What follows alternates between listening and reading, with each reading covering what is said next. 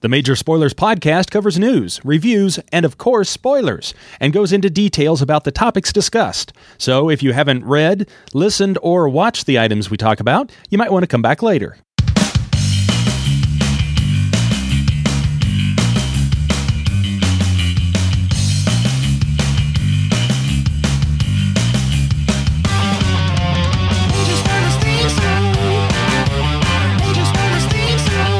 Hey everyone, welcome to the Major Spoilers podcast, the podcast for pop culture and comic fans. So glad that you can join us on this Saturday. And you know what?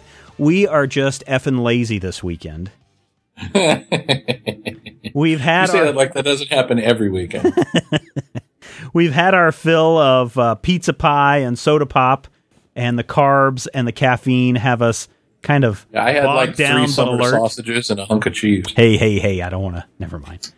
So this week we're just going to kind of talk about stuff. We've done this in the past and not really prep for anything and just see what happens. I do have this comment from Tim McGrath from Holland, PA, in regards to our conversation about The Walking Dead when I was trying to figure out what the tagline was for Dawn of the Dead. Mm-hmm. You know, about He's from Holland, isn't that Veer? No, that's from Holland, PA, Pennsylvania. The tagline for the 1978 Dawn of the Dead was, "When there's no more room in hell, the dead will walk the earth." I have a mini poster of it signed by Romero. Met him at HorrorCon about 4 years ago in Maryland. I met Freddy Krueger last year. The cons that go to Cherry Hill, New Jersey are cool. The same one twice a year with a new theme every year. Adam West was there last year. I just started listening to Major Spoilers, but have loved the Critical Hit for a year now. Love it. Keep up the great work. Say hi to Matthew and Rodrigo for me. Hey, Matthew. Rodrigo. Yeah. Tim wants to say hi to you guys. Hi, Tim. Hello!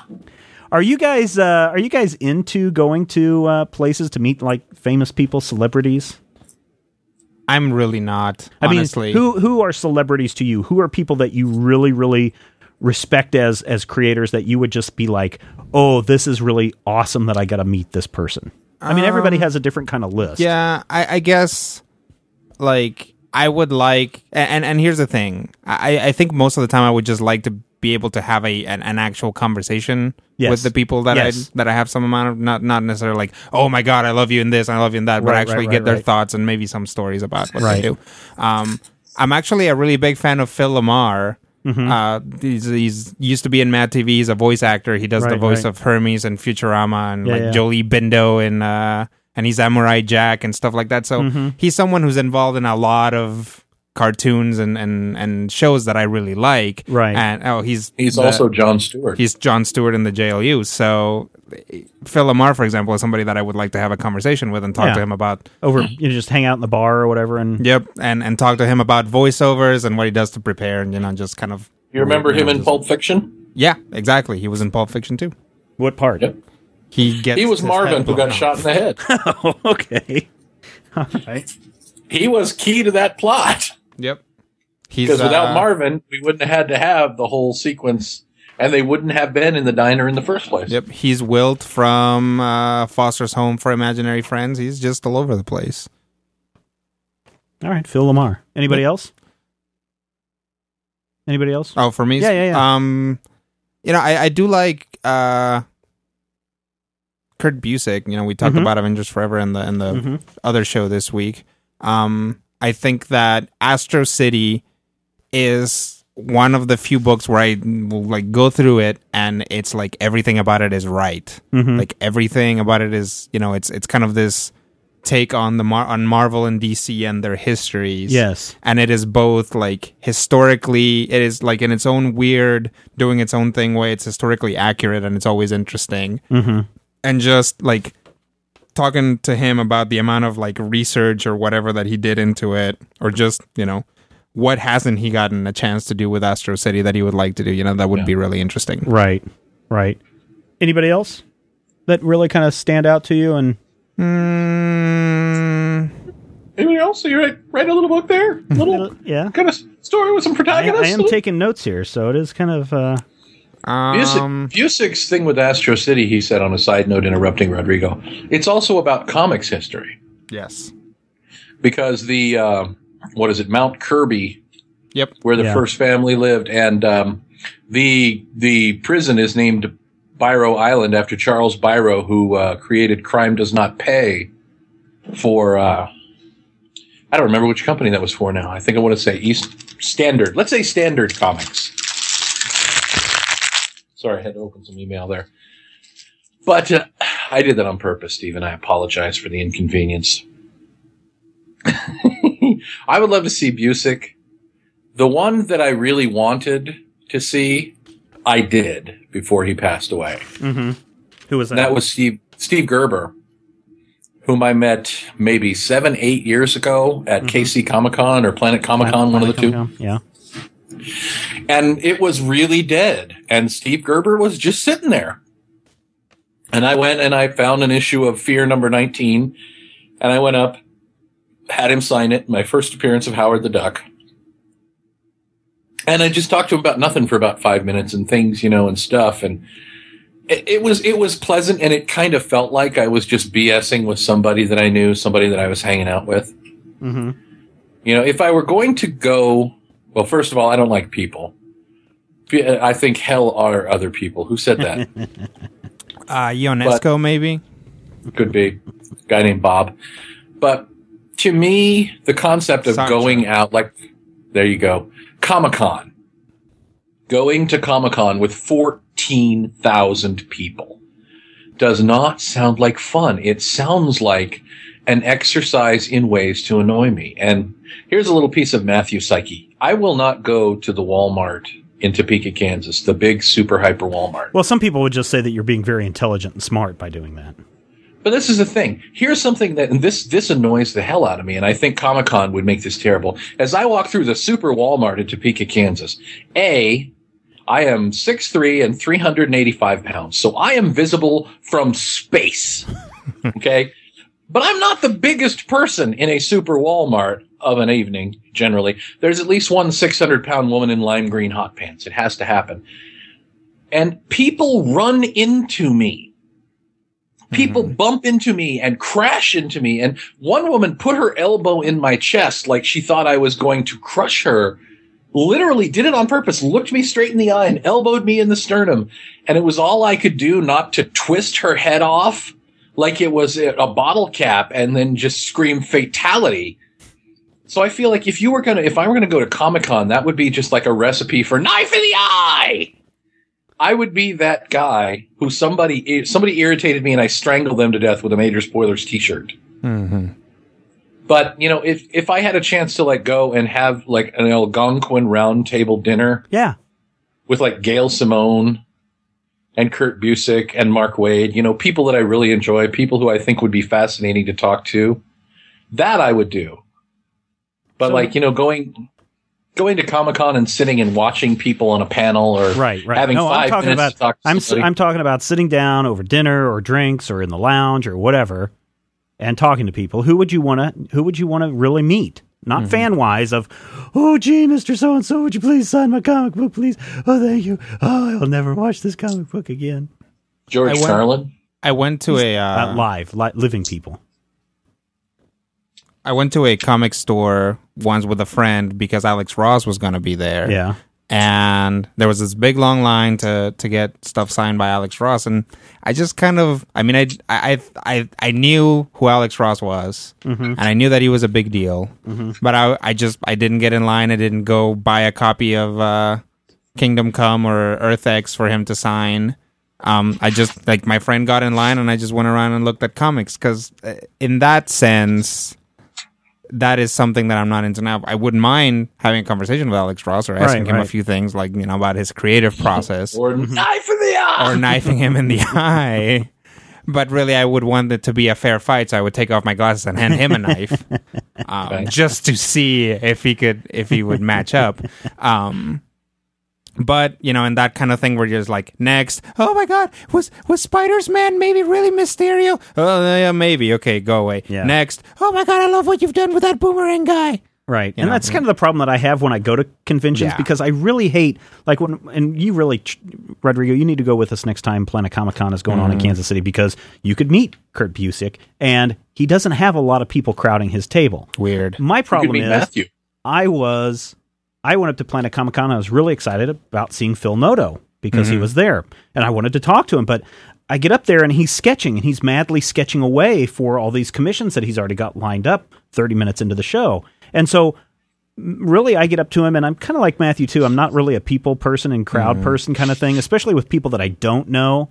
So it's kind of like, oh, hey, I really enjoy your work, and I really think it's fantastic. I think it's wonderful. I think you got a great concept and great eye for capturing, this style. And that's about all I could say to him, because it's like, I don't want to interrupt you doing work that you are going to get paid money for. Right. And so it's really kind of those weird kind of situations. But, at Planet Comic-Con and some of these other smaller conventions around the country, it was really weird when I got to meet Marv Wolfman at Planet Comic-Con again a few years ago. He's just sitting at the table by himself, and I just went up to him and I was like, "You're Marv Wolfman." And it's like we had a 5-minute conversation about stuff.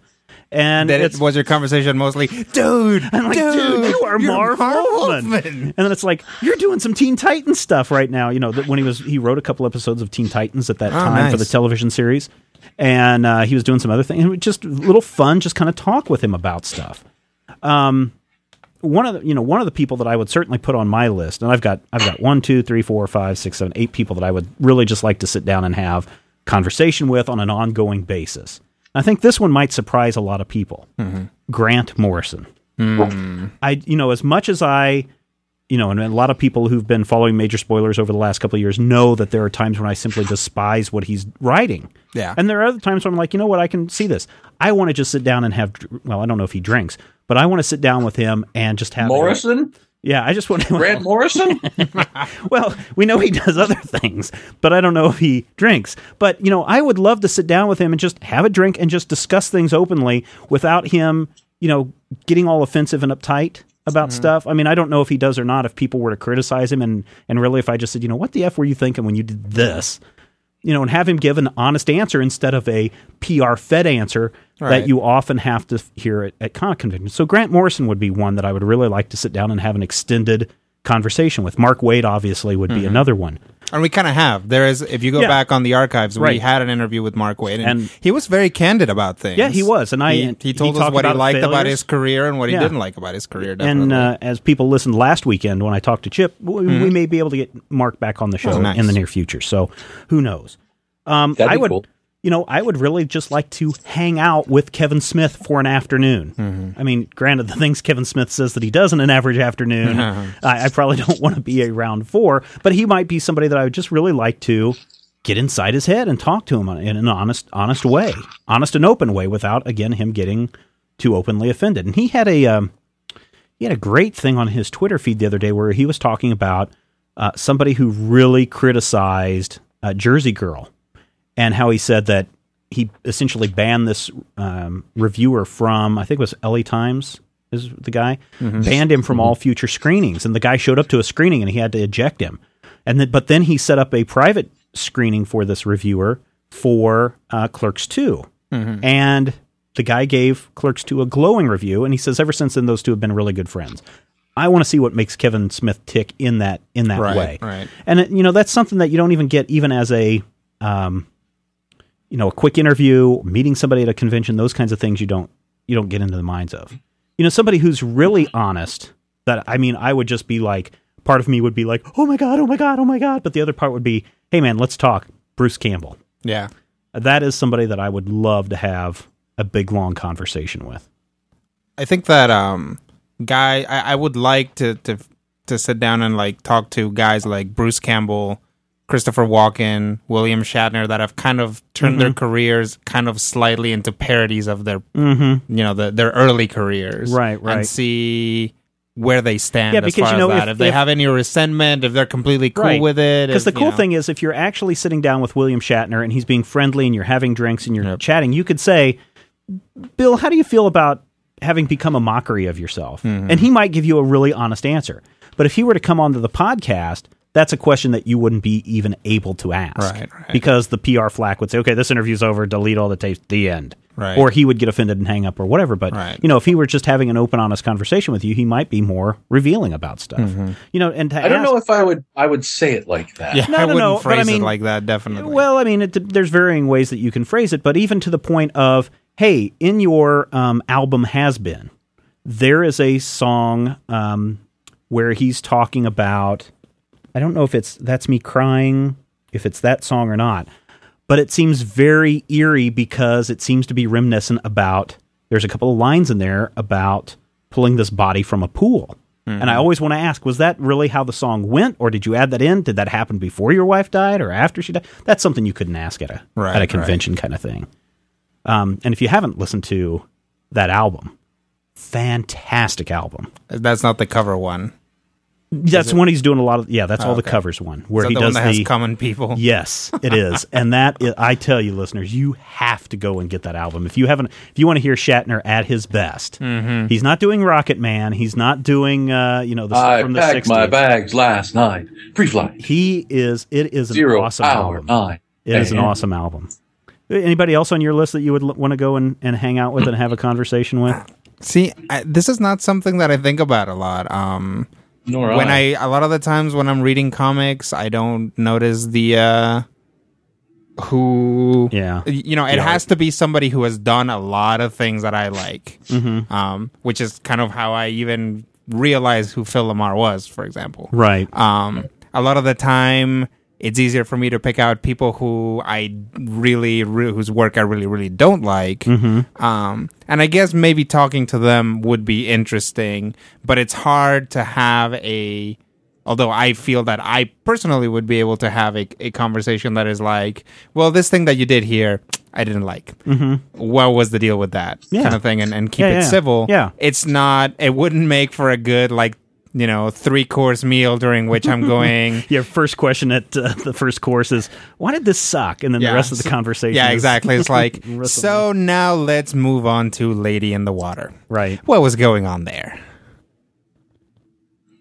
Would you do it like the actors, the Actors Theater or...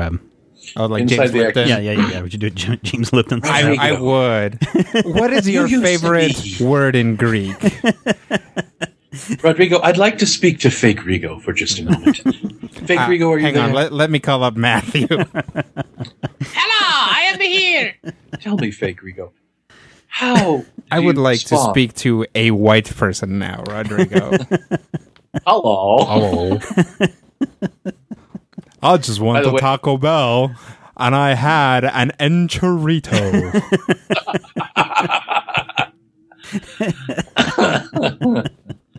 My problem is I'm always afraid that, say, if I were to go and actually have a conversation with Gail Simone, whom I intellectually am completely in love with, right?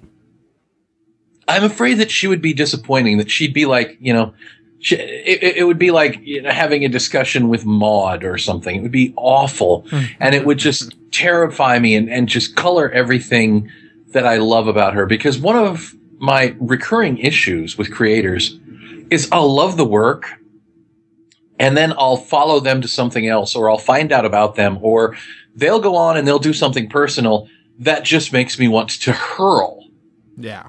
Like, the quintessential example, and please don't sue us, is Dave Sim. When I was in college, at the time, Otter Disaster was my roommate, and Otter Disaster loaned me a Cerebus trade. Right. And I read this, and I'm like, oh my God, this is awesome. And I read, and I read, and I read, and I bought, and I read, and I read, and I read. And it started, going to a very personal place for Dave. A very personal and somewhat off-putting to me as a subjective place.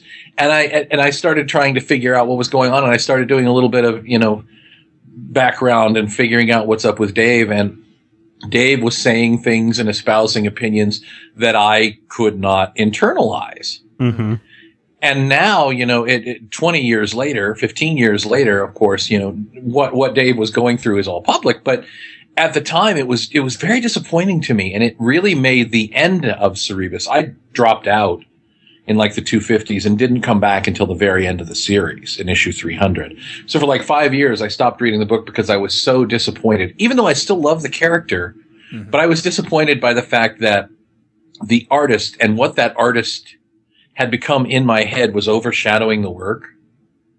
Yeah. You know what I mean? Yeah. I want to know about what's behind it. I want to know why Gene Roddenberry decided that women in the equal 30th century should all wear black tights and a skirt so short you can tell they're Methodist. I want to know things like that. And then you find out why, and you're kind of like, oh, well, that's entirely disturbing. Oh, so you're worried that you'd be ultimately disappointed. I'm worried that it would not only ruin that experience and that meal, but it would ruin everything else that creator X or person X had done. You know what? You really need to get on the Twitter.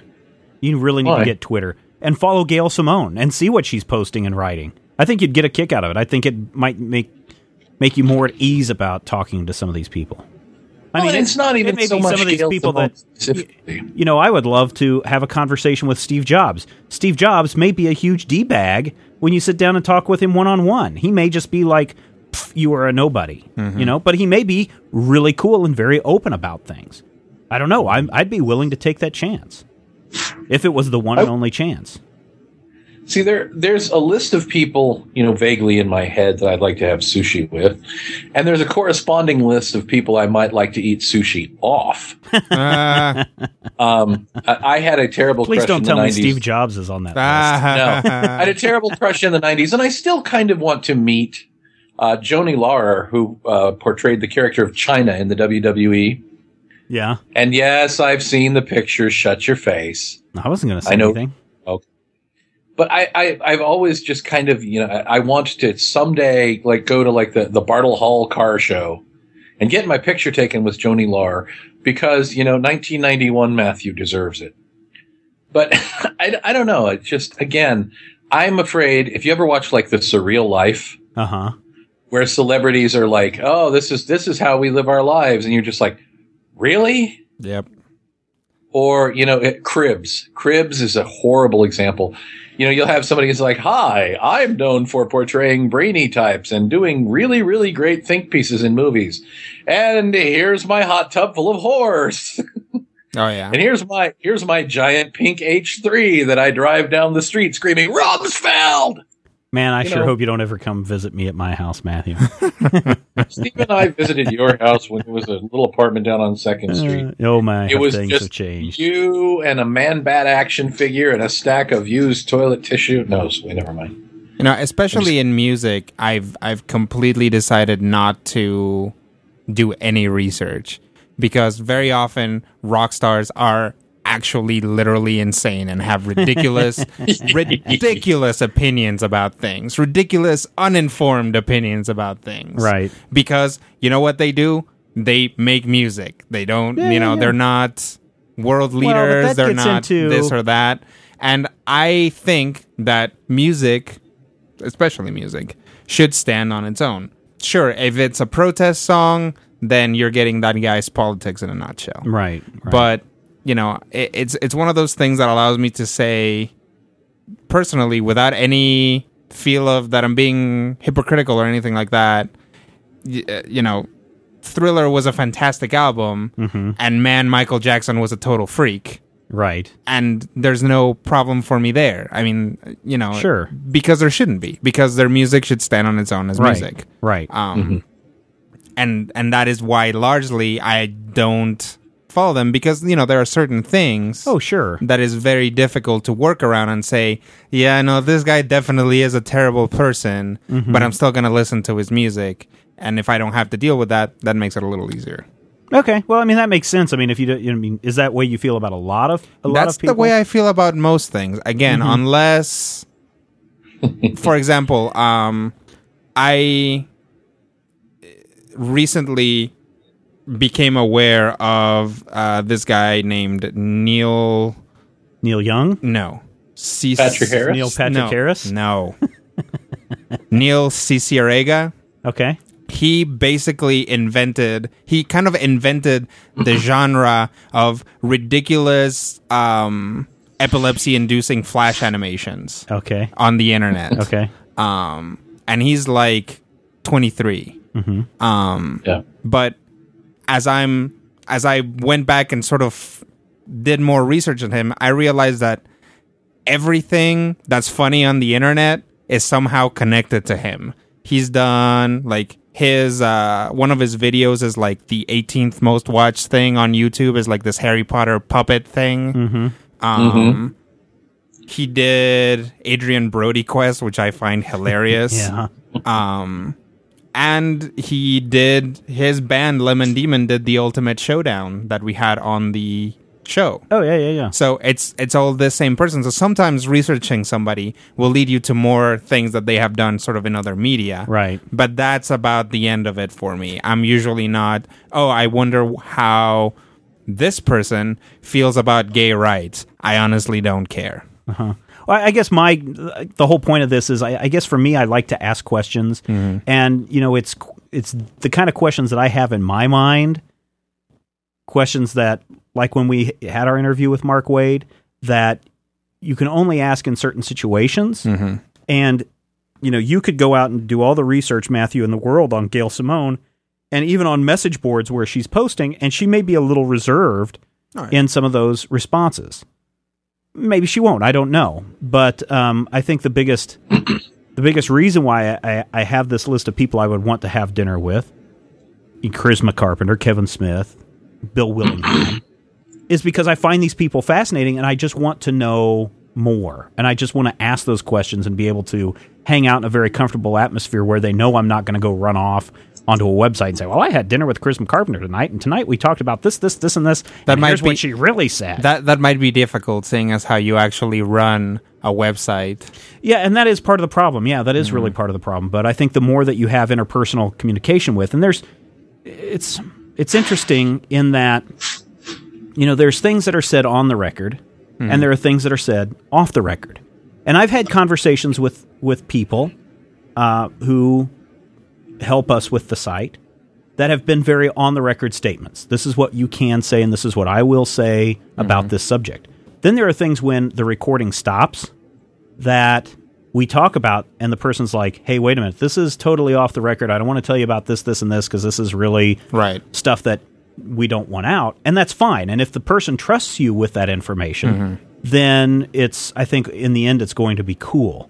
And I think that's how you build a strong relationship with people, if you know what you can talk about and what you can't talk about. And I think maybe even in real life, maybe we've all had instances where we've run into problems like this, where Matthew confides in me about something that he wants really to be kept between us, and then I go running off and saying, oh, hey, Rodrigo, did you hear what Matthew did last week? Oh, blah, blah, blah. And then suddenly it gets out. And then taunting me right in the middle of a public broadcast, as you have done in recent weeks. What? Yeah, we'll go off the record.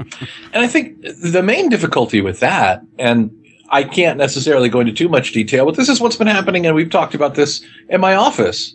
People don't know the difference between I heard this and I can talk about this. Oh, yeah. And, there's a point where, and this is true of anything, there are recent discussions that the three of us have had that I know that all three of us want to make sure never, ever reached the record. And Rodrigo knows what I'm talking about right now. Never, ever reached the recording stage. Just because, for whatever reason, you can't necessarily be in a public forum and say the same things that you would say when it's just three idiots knocking around, before or after a show. And again, that's kind of the thing. And that's one of the things that would be frustrating is if I could hang out with Gail Simone and be like Gail Simone's gal pal.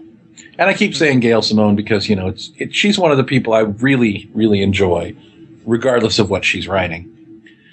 If I could be that person and hang out with her and, go to the Burger King with her and talk about whatever's wrong with her feet, that would be one thing. But a 10-minute conversation at Comic-Con will never be anything more than, and I'll be like, I talked to Gail Simone, and Gail Simone will be like, yeah, there were about 500 fat guys at my booth this weekend. Right. And that's the reason why I put it into this over drinks, over dinner, over whatever, because that's a totally different experience. Even that, I think, would probably be not the same as what we'd kind of hope for, that complete immersion in the life of the person. And I said George Carlin. George played Topeka while I lived in Topeka, and I didn't go because I didn't have $35. Right. And you regret that? And then, about 6 years later, George up and dies because he was 70, and that happens. But I now look at that and I go, man, $35 seems like such a small price to pay to be able to say I saw George live, you know, at TPAC. Mm-hmm. But it's also one of those things where if I had seen George live, what if it was an off night? What if it was the night where, you know, George was having issues with his heart or something, right, and it just wasn't good, and it wasn't as amazing as the HBO specials that I grew up with, and it wasn't as amazing as sitting in, you know, my 73 Super Beetle and listening to A Place for My Stuff over and over and over and over and over. So I think that there's an example of this right here on this show. We are internet famous. Ha ha ha. And the people who listen to the show like listening to us, even though, you know, I can be strident and you can be opinionated and Rodrigo can be non-committal. These are all important things. But people who listen to the show and hear us talking, even right now, when it's basically just stream of consciousness and I've been going on for like 17 minutes, they don't necessarily, you know, you listening to the show, you won't really have that full experience of sitting and talking to us. Right. And that's the problem that I have with people that I admire. Again, it goes back to that whole Dave Sim perspective. People that I admire, I'm not only afraid that they'll be awful, I'm afraid that they'll be wonderful. And then, you know, after that hour-long meal or that 20-minute discussion or that 5 minutes at KC Comic-Con, then my life will go on, and that will be the end of that wonderful, and then I can go back to reading this stuff, you know. What if I have the thing where I'm Gail Simone's best friend for an afternoon, mm-hmm, and then I have to go back to my life and go, man, I was this close to Gail Simone once. Yeah. She's going to file a restraining order. Well, but I mean, I don't know. You know, when we talk about, you know, people listen to the show, and even now I think we're being somewhat reserved in things that we talk about. But I think it's that comfort level, because you go back to the beginning of the Major Spoilers podcast when Skrull Brian was on, and it was a lot of Skrull Brian and I having conversations, and then Rodrigo would say something, and it's like, well, I don't really talk to Rodrigo because I don't know Rodrigo. Mm-hmm. And now Rodrigo and I talk about all sorts of crazy stuff about what's going on, except Rodrigo is still very closed about what goes on in his life. Oh, you know, things happen. I can't tell you about it. And then I have to go over to Facebook and find out the real story. Right, because I totally posted on Facebook. I'm like, Steven asked me about stuff today, but don't tell him what's actually his other thing. I will say this, Matthew. Even if you had a chance to go to a convention for 5 minutes, shake Gail Simone's hand and say, Gail, you know, I really appreciate everything that you... Or just shake Gail Simone. Just shake Gail Simone and say, woman, I like your stuff! You know, I am such a big fan of yours. You know, that there's something to be said about that experience, just so that you can get it off your chest, and maybe when you're 95, sit in a chair and say, I remember when I met Gail Simone.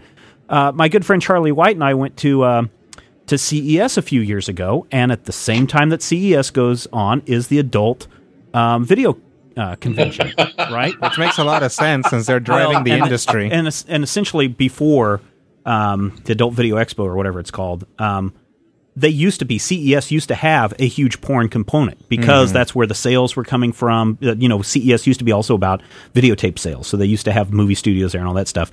And then the adult convention broke off with that.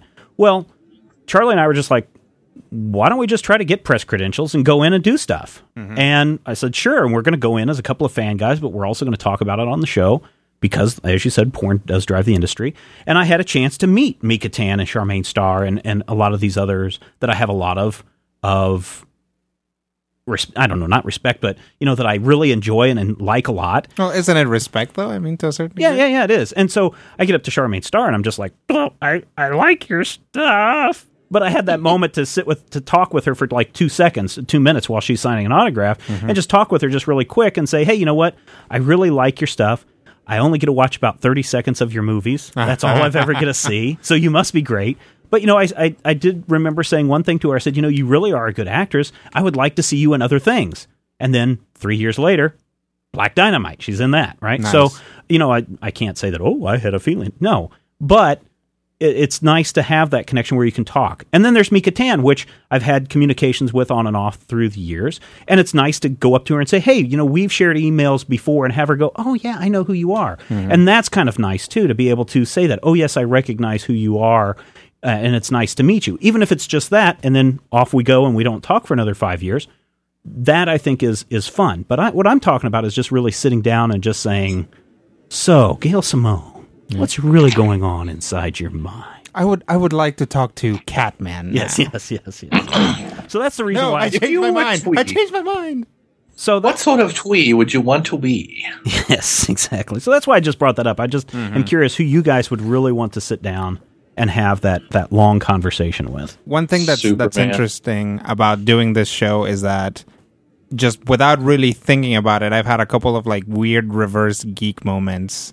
Like when you told us that, I don't know if it's one or both of the Atomic Robo guys listen to Critical Hit. Right. I was like, what? Yeah. Why would they do that? Yeah. And then the guy who was like the creative director of Ben 10 did that that little drawing, the Kablamicus drawing for us. It seems completely backwards to me.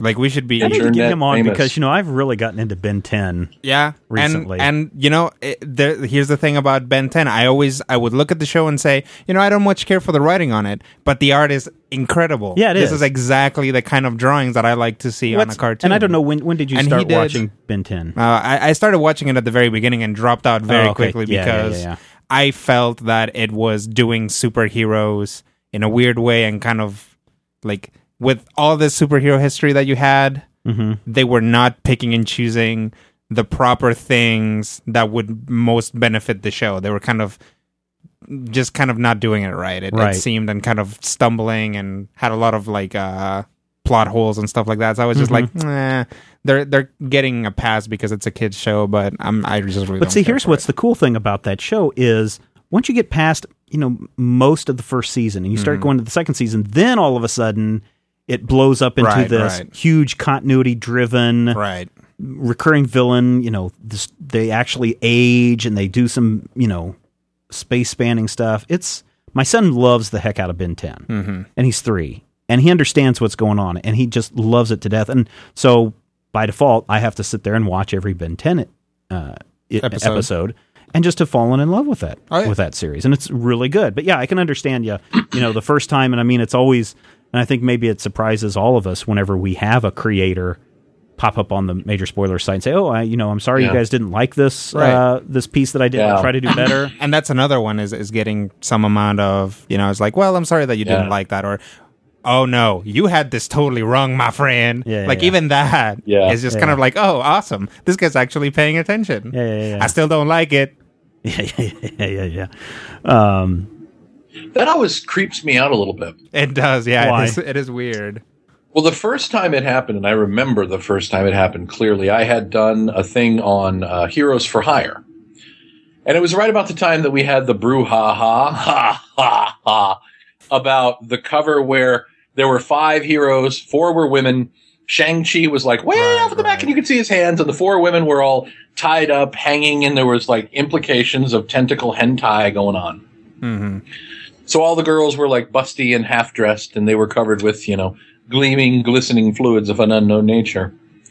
And I reviewed the book, and I called them on it. I'm like, there's a scene where the girls are covered in sticky green fluid, and it's cut to where they're framed from chin to hip bone. And they're standing like they're trying to wipe the stuff off, but it's kind of like a stripper in a milk bath wipe it off in kind of and I said that it felt kind of, thing. And the artist popped up and said, well, that's not what I was trying to do. I was trying to make the scene interesting. There's only so many ways we can frame it. I didn't want it to be all headshots. And, I read into that whole thing, let's perv it up. And he's like, no, I just wanted to frame the shot in a way that was interesting. It reminded me for a moment that just because I see it doesn't mean it's there. Or it doesn't mean that was the artist's intent, definitely. Yeah, right. But see, that's one of the reasons why it may be a good idea to be able to sit down and have those conversations, because then you can say, what were you really thinking on here? I know there's Did you really mean for the hilt of that sword to look like testicles? Yes. Brian Lee O'Malley. Yes. Right. Well, in the most recent Detective Comics review that I did, I kind of said, why is David Hine calling this group of people that just spontaneously break out into this crazy stuff, why is he calling it a mad mob instead of a flash mob, which is what we know a flash mob to be? And so then people are like, well, maybe he really means this, or maybe he really means that, or maybe you're just an idiot, Stephen, because you don't understand the difference between, Well, they pegged that part. Hey. What? But the thing is, the only person who can really answer that question is David Hein. Right. Right? And so let's call him up and say, hey, David, what's going on with this? Yeah. And so it's nice when creators do come in and have those things to say. And add a little bit to the conversation. I agree.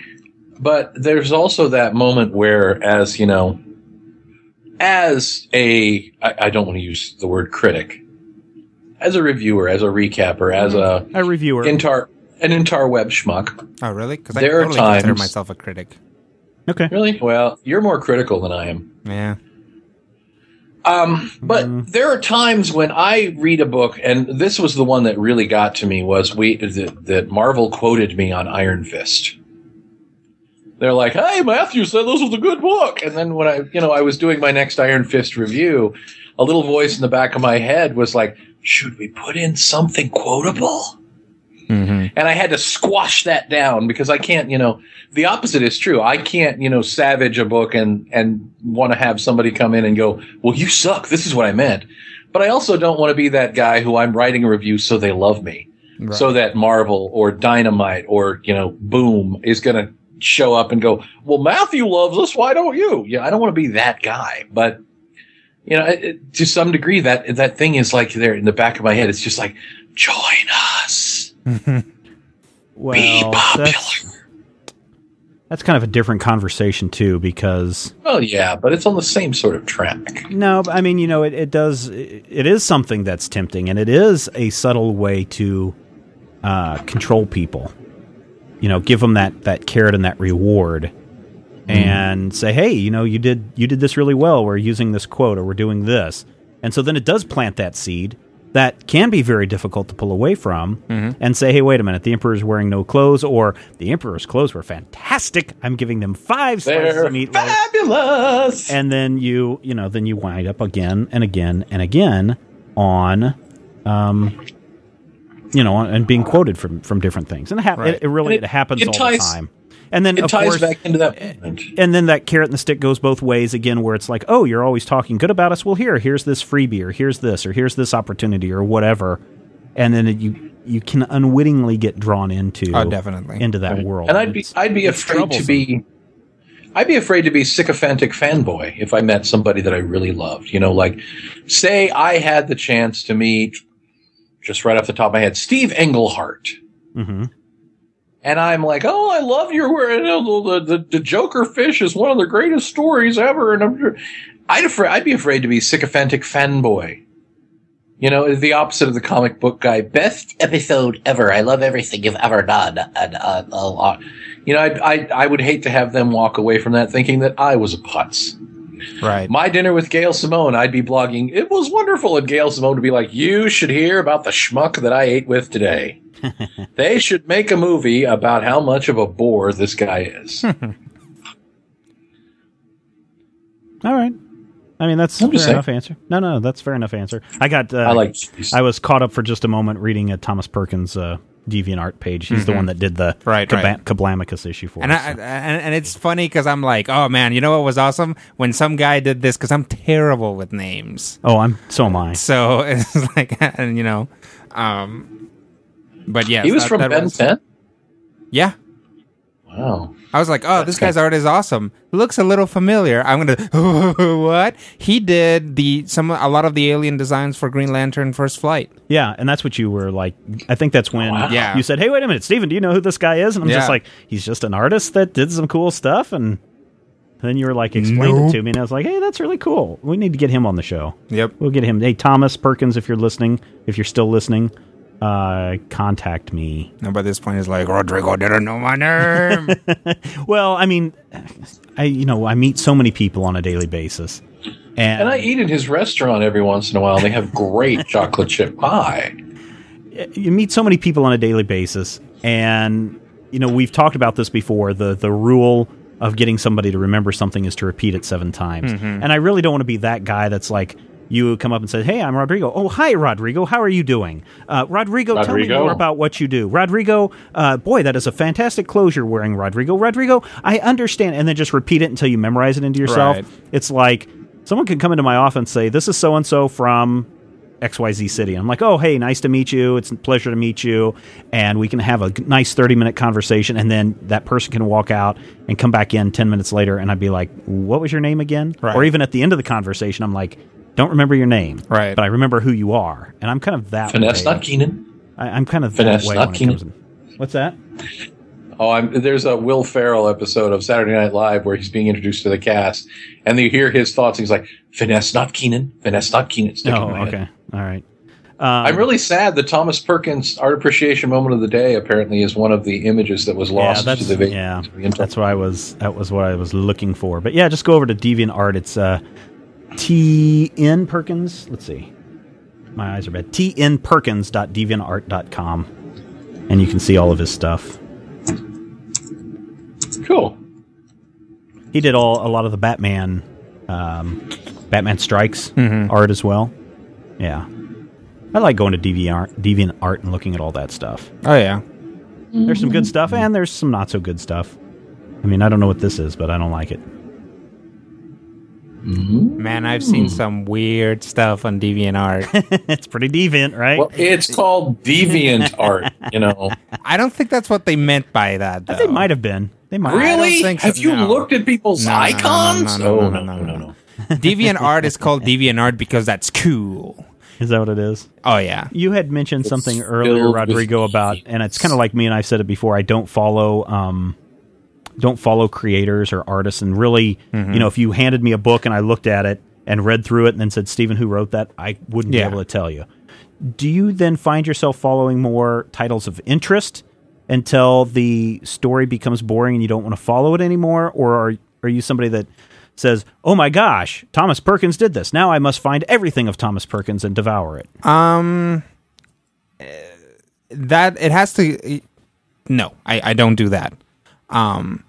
What usually ends up happening is I'll pick up a book and say, "What are these X-men?" Right. X minus men. That's a math formula that doesn't make any sense. That's very strange. I guess it's because X only have one X chromosome, and but after that, I'm like, "Oh, look, there's another book with the X-Men in it. I also like this book. Oh, I also like this other book, and now I like the X-Men." Right? I watched a TV show and I like it, and then eventually it's like, what are some X-Men stories I really like? This one, and this one. Oh, look, they are all written by the same guy. Now I will find something that this guy did in another place. Okay. But usually it's just like this very long coincidental process where I'm like, "Hey, I like this story, and I like this story, and I like this other story, and oh my god, they're all Mike Mignola stories." Right. You know? Right. But you don't go to it and say, "Oh my God, Joss Whedon, I must follow everything Joss Whedon does." Well, certainly not with Joss Whedon. But no, I actually don't. And sometimes, you know, there will be an artist or a writer that I actually know that I really like. Right. And I'll still won't pick it up. I mean, I don't follow everything that Kurt Busiek does. Avengers Forever I picked up, you know, when I was in Ohio last, just because I was like, "Yeah, you know, I really like Pacheco's art." Oh, yeah. And it turned out to be a Kurt Busiek story, and I had no idea that it was. Yeah. I mean, I don't read everything Mark Waid. I certainly don't read the Spider-Man stuff that he does. You know, he wrote stuff for the City of Heroes comic. I think he had 1 or 2 issues of it. Oh, that's pretty cool. And that also did not make that comic good.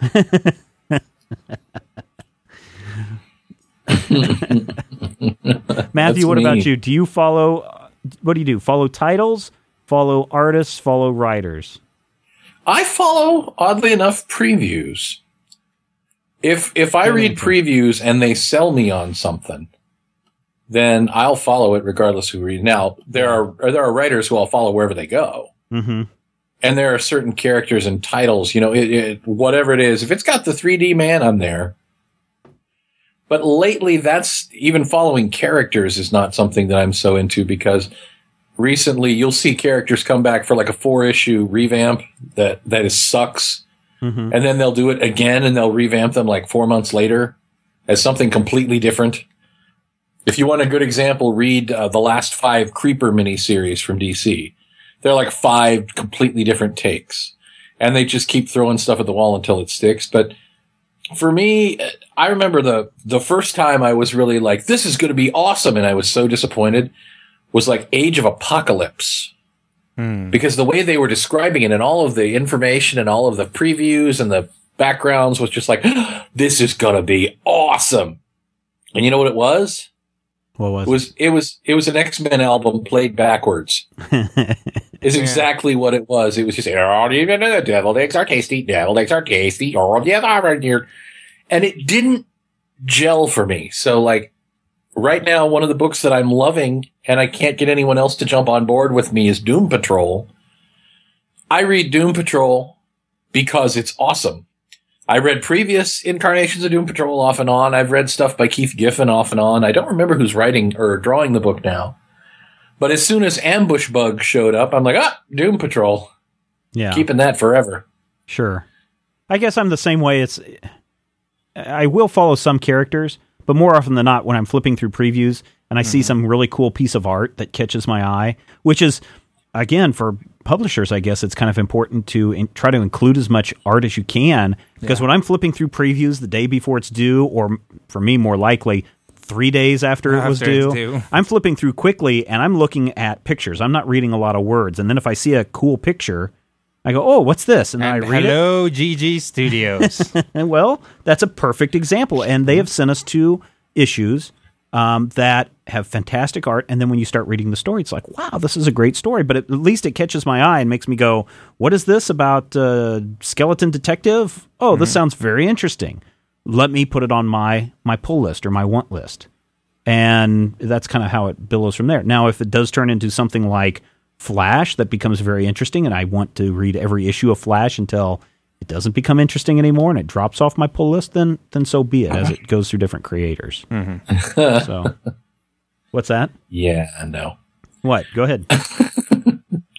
Oh, I thought you were going to say something about Barry Allen and not being cool anymore. So that's, Well, to be honest, I haven't really honestly read Flash since Wally West disappeared into the Speed Force, or actually when he came back with 2 kids. And then the kids started doing some weird powers. About that point, I said, you know what? I'm done with this series because it's moved beyond just Wally and his relationship with Linda. It's now something more, which, I can appreciate what they're trying to do there, but it just didn't quite work for me. So, yeah, I read 1 issue of the Barry Allen Returns. Haven't read anything else in regards to that. So. That's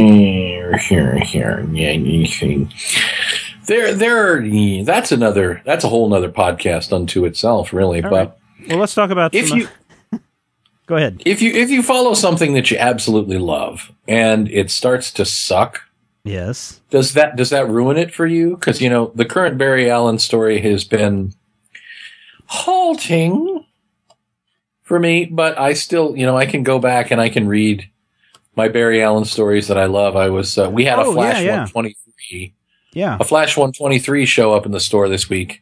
And also a 110. The 110, finally, we sold it real quick, but first appearance Wally West, by the way. And I'm like, I'm going to go back and read some old Flash books. And they were maybe not as good as I remember, but they were still a good read. Well, and that's what prompted me to put Batman Year One on the list for Tuesday, because it appeared on It's been iPad. 5 minutes since we talked about Batman. Right. But it appeared on the iPad, and I was like, oh, yeah, I remember Year One, and I don't want to dig through my comics, and I really love that book, and I don't want to dig through my trade collection to find it. I'll download and read those 4 issues right now. And I did, and I was like, this is still a real fun book. Even though some of the things that are going on in Batman right now are not fun, yeah, I can still go back and read things, Sometimes it's a recommendation from people that get me to read something. Dark Horse just sent us Black Sad. I think it's a European book that's been adapted. It has, yeah. It came in today, and I have not had a chance to really read it, but holy freaking crap, the art is spectacular, fantastic. I mean, this is probably, next to the GG Studio stuff, which is also from an international company, this is some kick-ass awesome art. I mean, Well, of course, there's also the whole furry sex aspect, too, that's in there, too. As far as entertainment goes, the United States is really bad about stuff like this. Oh, yeah, no crap. All of the American companies are very, very threatened by outside entertainment. Yeah. Which is why Americans don't know who Asterix is, they don't know who Tintin is, and everybody else does. It's why all of a sudden everybody was like, oh, wow, look at this. Dragon Ball Z? Mm-hmm. Did you know that they made cartoons in Japan? Yeah. Whereas, in other countries, in Latin America and stuff, people have been seeing cartoons from Japan from the very beginning. Well, and we had Speed Racer. I watched Speed Racer. You had Speed Racer and you had Astro Boy, but those were like the few that made it through. I mean, there were in Mexico, there were blocks. There were entire 2 or 3 hour long blocks of Japanese cartoons. Mm-hmm.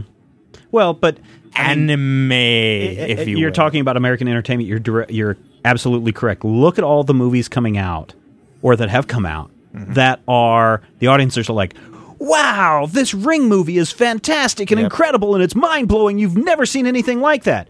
Unless you follow international film and you know that that's a remake of a Japanese movie or this one that everybody's got all the buzz about now, it's Please Let Me In or something along that lines, is a remake of another international. So this raping of, pillaging, I guess is a better word. Yeah. Pillaging of much international material, well, and then slapping really a sticker on it and claiming it, and it's that I was like, oh, well, all these people are French. People aren't gonna like that, right? Let's cast it again, and we will keep it European. We'll have one person played by a British guy, probably the bad guy. Yeah, yeah. And all of a sudden, it's an American version of a European movie. And along the way, they drop a few of the things that kind of made that film interesting to begin with, or that American audiences might say, huh, that's weird.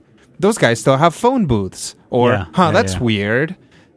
Everybody's taking the train anywhere. I haven't seen a car. Or, oh, that's weird. Why does everybody smoke? Yeah. Yeah. And I guess, I don't know, maybe it's us dumb, egotistical Americans thinking it's not that. I think it's like, it's and I hate to sound like a total hippie here. It's capitalism. It's the American companies feeling threatened by European companies, and because there's such a huge deal in entertainment in the United States, they block it at every chance. It's if you follow the rumors or if you believe that whole deal, which I kind of do, about how they've been basically cock blocking the electric car from the very beginning, right? And it's oil companies and it's car companies that have been trying to keep this from happening. It's the same deal. Well, and I was going to say, but you ask an American citizen, and here in western Kansas, we have this proliferation of windmills right now. And I think that if you ask the average citizen, they would be going, oh, these windmills are the coolest thing. We must lead the world in all these windmills because I've seen them going up left and right. We're America. We're number one. We must be top. The Dutch have been doing this for, 20 years, 30 years. Or, man, I've got a 10 meg download on my internet. We are the number one world. And then you go to Japan and they've got like 60 meg download. Right. We are like 17th in the world when it comes to internet access and speeds. But you never hear that. No, you don't. Because you're right. It may be the cock blocking by these big companies, the telcos, the oil companies, the movie studios, that don't want you to know that, hey, everybody, if you can read subtitles, there's a whole world of fantastic cinema out there. Or if you're willing to indulge in comics from Europe, there's some fantastic stuff out there. They want to bring it in, make it their own, make their own money off of it, and say, hey, look, it's new. And only this GG Studio stuff that we've reviewed, 2006 is when those books came out. No, absolutely. I mean, Skydoll that Marvel is bringing over and translating, it's been going on for much, much longer. Right. That's not a new thing. Hey, there's this new guy, Judge Dredd. Oh, my goodness. That's going to be an awesome... Exactly. Oh, I heard that they're going to do it. And that's really the ridiculous thing is that... They're just ripping off that Sylvester Stallone thing. Yeah, exactly. It's like even places like... the United Kingdom and Australia, places that speak English, where you don't even have to go through the trouble of translating, they're still blocked. They're still kind of like, oh, no, they're not going to get that. So instead, we're going to make a movie with Ice-T as a kangaroo. Yeah. Because that'll make sense. Then again, Tank Girl doesn't make sense to begin with, so maybe I get that one. that particular instance, maybe I understand. It's fascinating to just see that kind of mentality. We made a joke earlier about New York being the center of the universe. Mm-hmm. That's what a lot of people think, that it's the center of the universe. It's kind of crazy because even, it used to be that people would make jokes about Chicago. Like on Saturday Night Live, a lot of those guys come from Second City in Chicago. Right. So they would make jokes about Chicago, but even that's gone away. Yeah. It's like there isn't even another city in the United States that is super cool. Except maybe LA, but it's not as much fun to destroy LA because there are earthquakes there and the buildings aren't as tall. Well, and that's, I don't know, there's a big difference. It's easier to blow up New York because everything is so confined. Yeah. It's harder to blow up Los Angeles because you can drive for 20 minutes and still not reach the other side of the city. People don't have to know that. I mean, people look at Las Vegas and they just think of the Strip. Right. If you blow up Las Vegas, you just blow up the Strip and that's it. You just blow up downtown LA and it's good enough. I mean, you're good. Yeah. It's just. But the thing about New York that is also, it's iconic. Right. The New York City skyline is big enough to be recognizable, but small enough to trash all of it. Mm-hmm. But why is it iconic? What is it? It's because it's in every movie. Mm-hmm. But it was iconic before they started blowing it up. One of the only things to like about the movie Deep Impact is that sequence where the tidal wave wipes out the island of Manhattan. Mm-hmm. It's like 20% of the trailer. It's a 4-second chunk of the movie. Yep. But it's there because it works. Mm-hmm. It wouldn't be as much fun. What happened? Aliens just destroyed Muncie, Indiana. Muncie, Indiana. Oh my God! Ball State University is gone. Well, there was an and I forget what website it was, but somebody had brought up the question of, do we really need to, in movies and in comic books and really in any kind of entertainment, do we need to really bring in real world locations? Instead of saying Star City, what if Star City was really Seattle? And in that incredible run of story that was told, that they blow up Seattle and destroy Seattle as opposed to Star City. Is that a little weird when we're telling a movie like Deep Impact and we have to blow up New York, or we have to, could we tell it by Megapolis? Phineas and Ferb, another show that I really, really get a kick out of on many different levels, not just Dr. Doofenshmirtz. But the fact that, God dang it, what is his name? Kenny Baker. Not Kenny Baker. No. Who's the voice actor that we had on the show? Josh Keaton? No. Kenny. Tom Kenny voices Perry the Platypus. Mm-hmm. Talk about what's wrong with you get paid to go. You get paid to do that, right? Right. But in Phineas and Ferb, they don't set it in a real world environment. Just like in The Simpsons, they don't set it in a real world location. I'm going to take over the tri-state area. They set it in the tri-state area. Where is the tri-state area? Well, we don't know. We know that there's maybe an ocean nearby, and it's got some airports and some mountains and some woods, but it could be anywhere. In The Simpsons, they make a joke of not telling you where Springfield is because there's a canyon nearby, there's a desert nearby, there's an ocean nearby, there's whatever you need. What is it in the movie where they talk of, you can see here all 4 of the neighboring states, and they say 4 neighboring states that aren't anywhere near each other? Yeah. So is it important to include these real world environments in films and videos and whatever? I mean, yes. in a movie, Run Fat Boy Run, which for whatever reason, I know it's David Schwimmer is not a great director in that, and it's not a great movie, but I enjoy it. Mm-hmm. We know that it takes place in England somewhere. Not necessarily in London, although the climax of the movie does take place down around the Thames River and everything. And so you can assume that it takes place in London. But they don't, for the most part of the movie, you don't know if they're in London or if they're in a suburb or where they're at. And so it doesn't matter. And that's probably a bad example. But, I mean, take a lot of movies that could take place in a city, and do they really need to say that this is Egypt? There are as many reasons for having an actual city as there are to not have an actual city. Okay, give me some. To have it, yes, it's shorthand. It's, I've been to New York, or I know what New York looks like. No, New York's being destroyed. New York is an awesome city. They shouldn't do that. Right. Likewise, as in the case of Springfield, you can have anything available to you. You can have it snow in the winter and be hot in the summer, even though if you set it in, I don't know, New Orleans. Actually, I think it actually snows in New Orleans every once in a while. But no, almost never. So, something like that. If you set it in Tallahassee, Florida, then you're never going to have an episode with snow. Right. Unless it's a big deal that there's snow and everybody's crashing all over the place, but you can't really have a Christmas episode. Right. You know? And you will notice that a lot of the time in episodic things, they don't set it someplace, but in movies they do, because, you know, unless it's like, here's my subtle dig at New York, but it's all set in Basin City. Right. Actually, I don't know if Basin City is supposed to be New York. But, you know, it's that kind of thing. It's like, I want to say that this city is disgusting, but I'm not going to call it that. And even that brings a whole new set of information that you as a viewer can then unpack on your own and make your opinions about. Right. Which is interesting because... Go ahead, Matthew. I'm sorry. It's problematic to use non-real locations because... I don't know if you guys remember, we've had this discussion a time or two before with the Atlas of the DC Universe explaining I was just going to bring that up. Yeah. Metropolis is in Delaware. Yeah, Maryland. And Gotham City is in, and New Jersey. What is it? Yes. And Smallville is a small town of 90,000 on the Kansas Plains, located where Wilson, Kansas is. Yeah. Now, I don't know, a lot of people aren't from Kansas, so I'm going to spell this out clearly.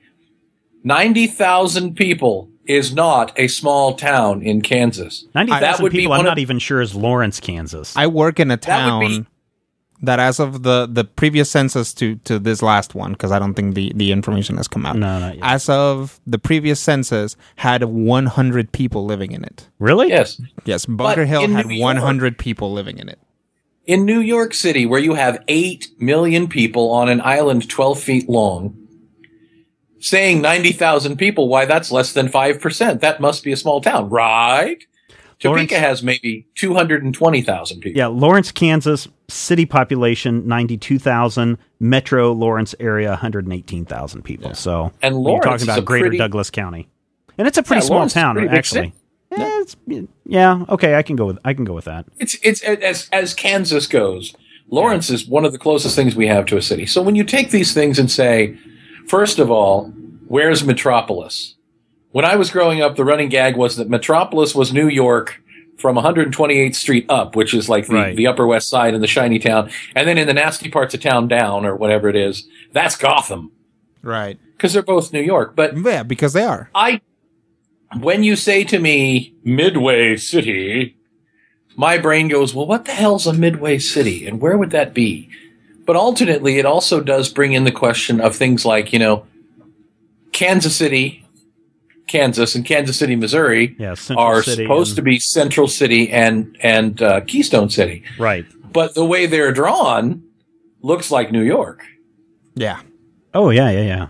So, I mean, if you come up with something and you make up that small town, that homemade town, that made-up space, that has as many problems as, I'm always thrown out of it when you go in a movie. People complain about product placement when you see a Coke label. Mm-hmm. I'm more drawn out of it and pulled out of it when you see a fake label where it's like Kooky Cola. Right. Soda Cola. It's obviously meant to be an analog for Pepsi or an analog for Burger King.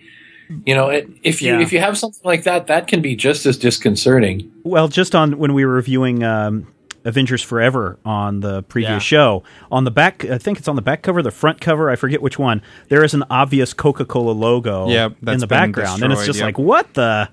You're right, it does take you out of the action. So what would you rather have, Matthew? Would you rather have the movie you're watching or the comic book you're reading take place in a fictional city that just says, hey, this is, East Coast somewhere? Or would you rather have them say, this takes place in Charlottesville? It's going to depend on the fiction. Yeah. The obvious example is CBS has 5, 10, 17 different versions of CSI.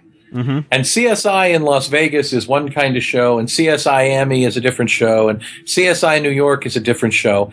And based on where that show is located, the nature of it changes slightly. CSI Miami has more naked girls, but CSI Las Vegas has more hookers. New York has, more characters who are, black and characters who are Asian. But if you're in the Miami version, you're going to see a lot more characters who are Hispanic of various, island descents and things like that. It does change the nature of the show. Ideally, if you have something that it doesn't matter where it takes place, or like Pleasantville takes place in Pleasantville, which is an unnamed place somewhere in the Midwest in 1957. Right. Mm-hmm. But that location, that imaginary location, is as important to the conceit as New York is to CSI New York. Mm-hmm. To me, Superman fighting in the streets of Metropolis is no more or less engaging than Spider-Man fighting in the streets of New York, unless the story sucks. Yeah. And really, I think the important thing there in that particular aspect of fiction is that I want that to be a legitimate, thought-out choice. You know, why is this happening in New York? Mm-hmm. Why is this happening in Coast City? Right. You know, right. If it's like, oh, because this whole thing is just a joke, or it's like, because we're trying to make fun of the West Coast, that's why it's taking place in a fictional West Coast city. Right. Okay, right. Awesome. This is taking place in New York because an important part of the plot involves subways. So and the fact that they're underground, so it couldn't happen in Chicago because, you know, although there are underground places, most people don't know that. Right.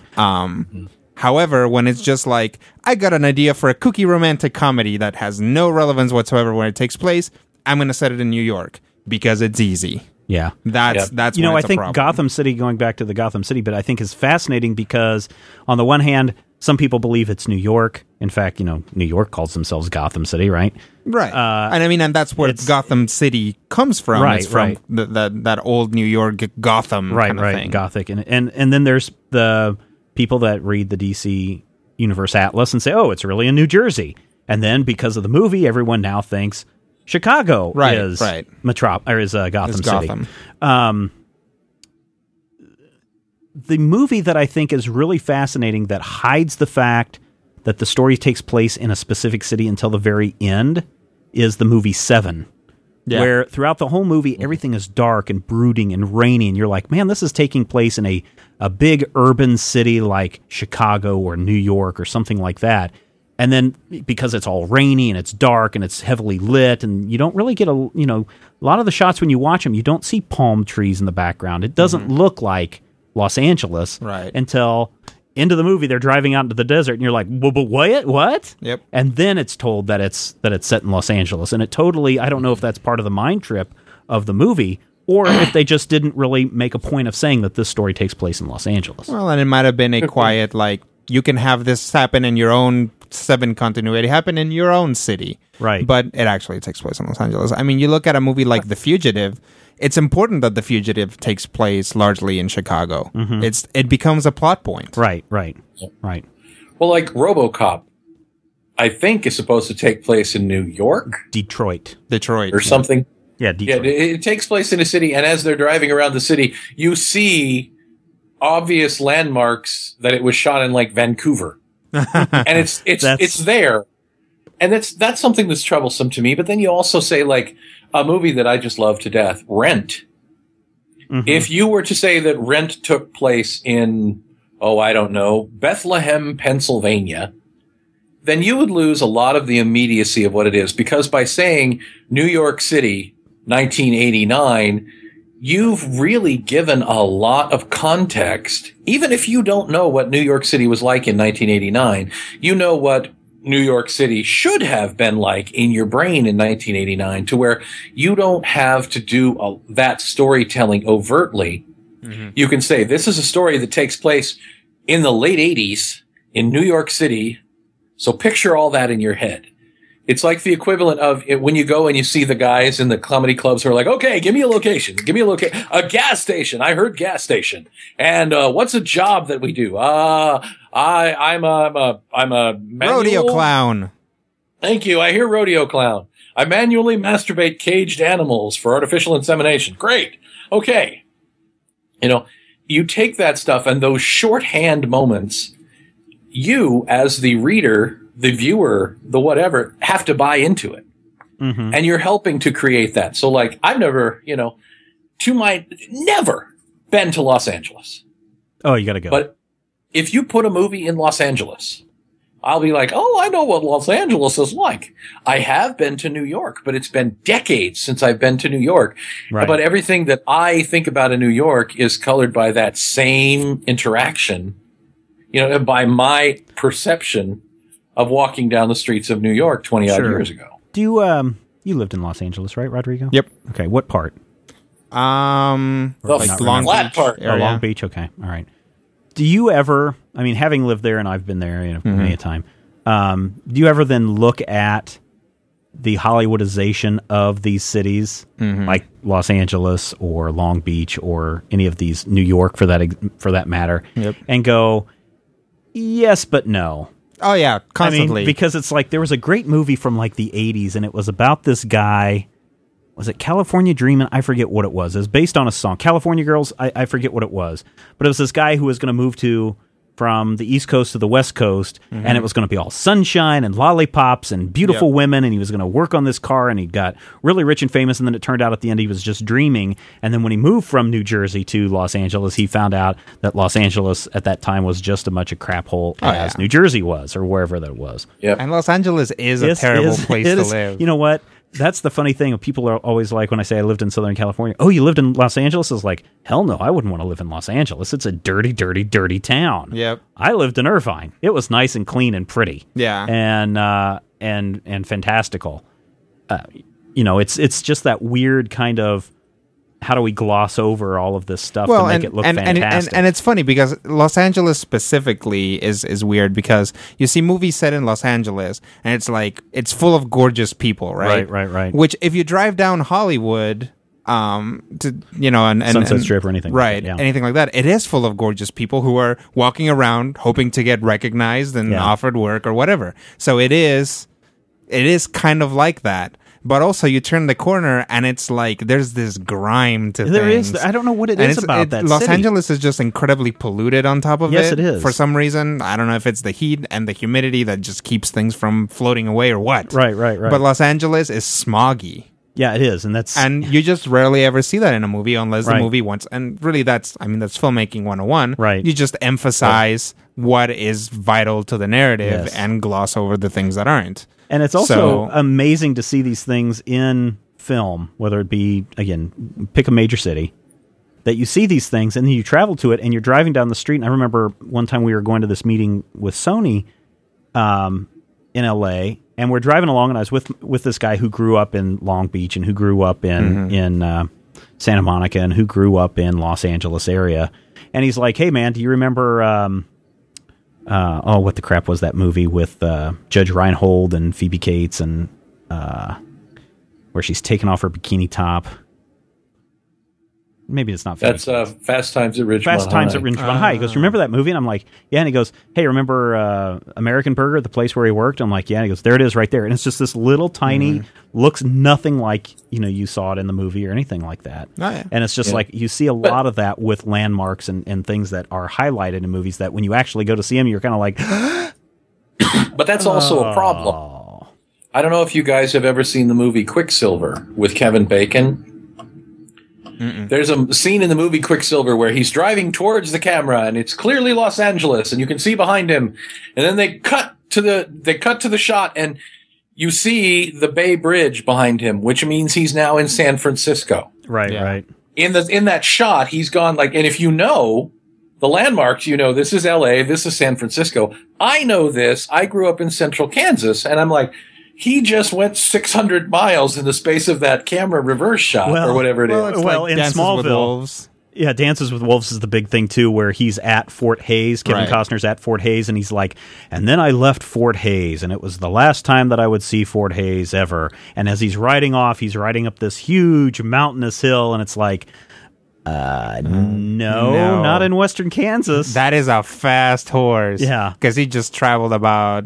150 miles. Yeah, and I don't know if I can't remember if the movie or in the book they actually say Hays, Kansas, or if they just reference that it's always Fort Hays, because there could be a difference. It could be a Fort Hays. And when we talk about, and I'd have to go back and do some research, but before it was Fort Hays, it was Fort Fletcher. So depending on when the book time period takes place or when the movie time period takes place, it could actually be someone else. But I remember sitting when Dances with Wolves came out, and everybody in the theater here in Hays as soon as we heard Hayes, we were like, oh, cool. And then, oh, wait a minute. There's this lot of confusion of, that's not, they didn't, no, that's wrong. What's with the mountains? And that's the problem with watching Smallville. It's like, there are no mountains in western Kansas, or in the fact that near Smallville, and in I believe in the Smallville universe, Smallville is actually located either just south of Wichita or just north of Wichita. And yet Clark climbs on top of a windmill in one point, and he can see the skyline of Metropolis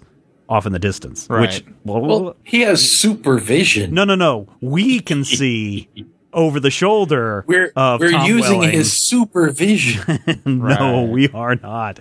I got a new TV a couple of weeks ago, and I've just been both mind-blowingly blown away by this television, and at the same time thoroughly disappointed. And Rodrigo took a look at this television the other day, and it wasn't a good example. Right. But I mean, from the moment I've turned this on, it has ruined all television for me because it is so ultra sharp. It is so high detail for everything that I can watch a movie, and if I watch the movie in the theater, in the greatest projection ever, I would look at that and go, okay, there's a person really riding in the car.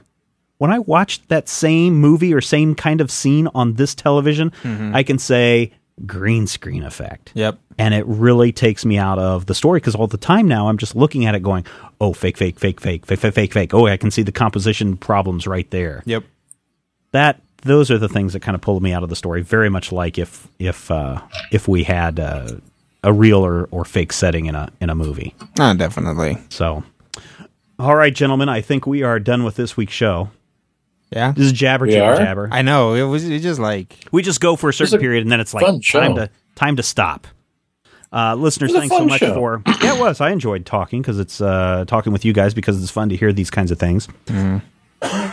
Didn't get to everything that I thought we could talk about. Certainly wanted to talk about Rodrigo Live, and I certainly wanted to talk about my weird dream experience again. Yeah. Wanted to talk about Phineas and Ferb. You have to start wherever you actually want to talk because we're just going to fly off. That's fine. In a different direction. Just see what happens. That's what we can do this again in the future. That's what we'll do next week. Continue on. So don't forget, everybody, on Tuesday we're going to be talking Batman Year One, Frank Miller's book. We may also be talking about another Frank Miller project called Holy Terror. Not Batman, but just Holy Terror, where his Batman equivalent takes on Al-Qaeda or Al-Qaeda. So we'll be talking about that next week on the Major Spoilers Podcast. If you do want to leave a comment, you can email us at podcast@majorspoilers.com, or you can call them, better yet, this is even better. I want people to do this. Call the Major Spoilers hotline and leave us an interesting voicemail message. Matthew, what is that number? 785-727-1939. The Major Spoilers hotline. All right. Thanks, everybody, and we will see you on Tuesday. If you have any questions, comments, topic ideas for future shows, or would like to sponsor a show, send an email to podcast@majorspoilers.com. Visit Major Spoilers at majorspoilers.com and be sure to check out the Major Spoilers Forum. You can also follow Major Spoilers on Twitter at twitter.com/majorspoilers and on MySpace at myspace.com/majorspoilers. If I had the X-ray vision of a Superman, I could save a few bucks and stand around and read through the covers of the comics on the stand. But although every other page would be backwards, I suppose I could still read the evens and the odds. Well, I don't know. Guess I haven't thought this all the way through. Plus, as soon as the comic book store guy knew, they kicked my butt out on the corner. What a major spoiler! What a major spoiler! Think about a better way. If I was hulking green or gray, I could just bust through that brick wall, take their comic books away. But then the little meat would deal with all the tanks and bombs and guns. Have you ever tried to read a series with all that going on? Guess I need to rethink this plan. How would I back and board my comics with such huge hands? Guess I already told ya. What a major spoiler. What a major spoiler. Yeah, yeah, yeah. What a major spoiler. What a major spoiler. If I'm Stark Raven furious like a man of iron. I might not be surprised to find that I might actually have the heart cold to follow an entire storyline. But would I really even need to read up on all those escapades? I mean, who needs such distractions when your sister's such a babe? But the downside is such a beast, being shot up in a fun bee in the Middle East with a gang sign throwing soldier. What a major spoiler! What a major spoiler! Yeah, yeah, yeah! What a major spoiler! Whoa, whoa, whoa, whoa! What a major spoiler! Major Spoilers Podcast, copyright 2010.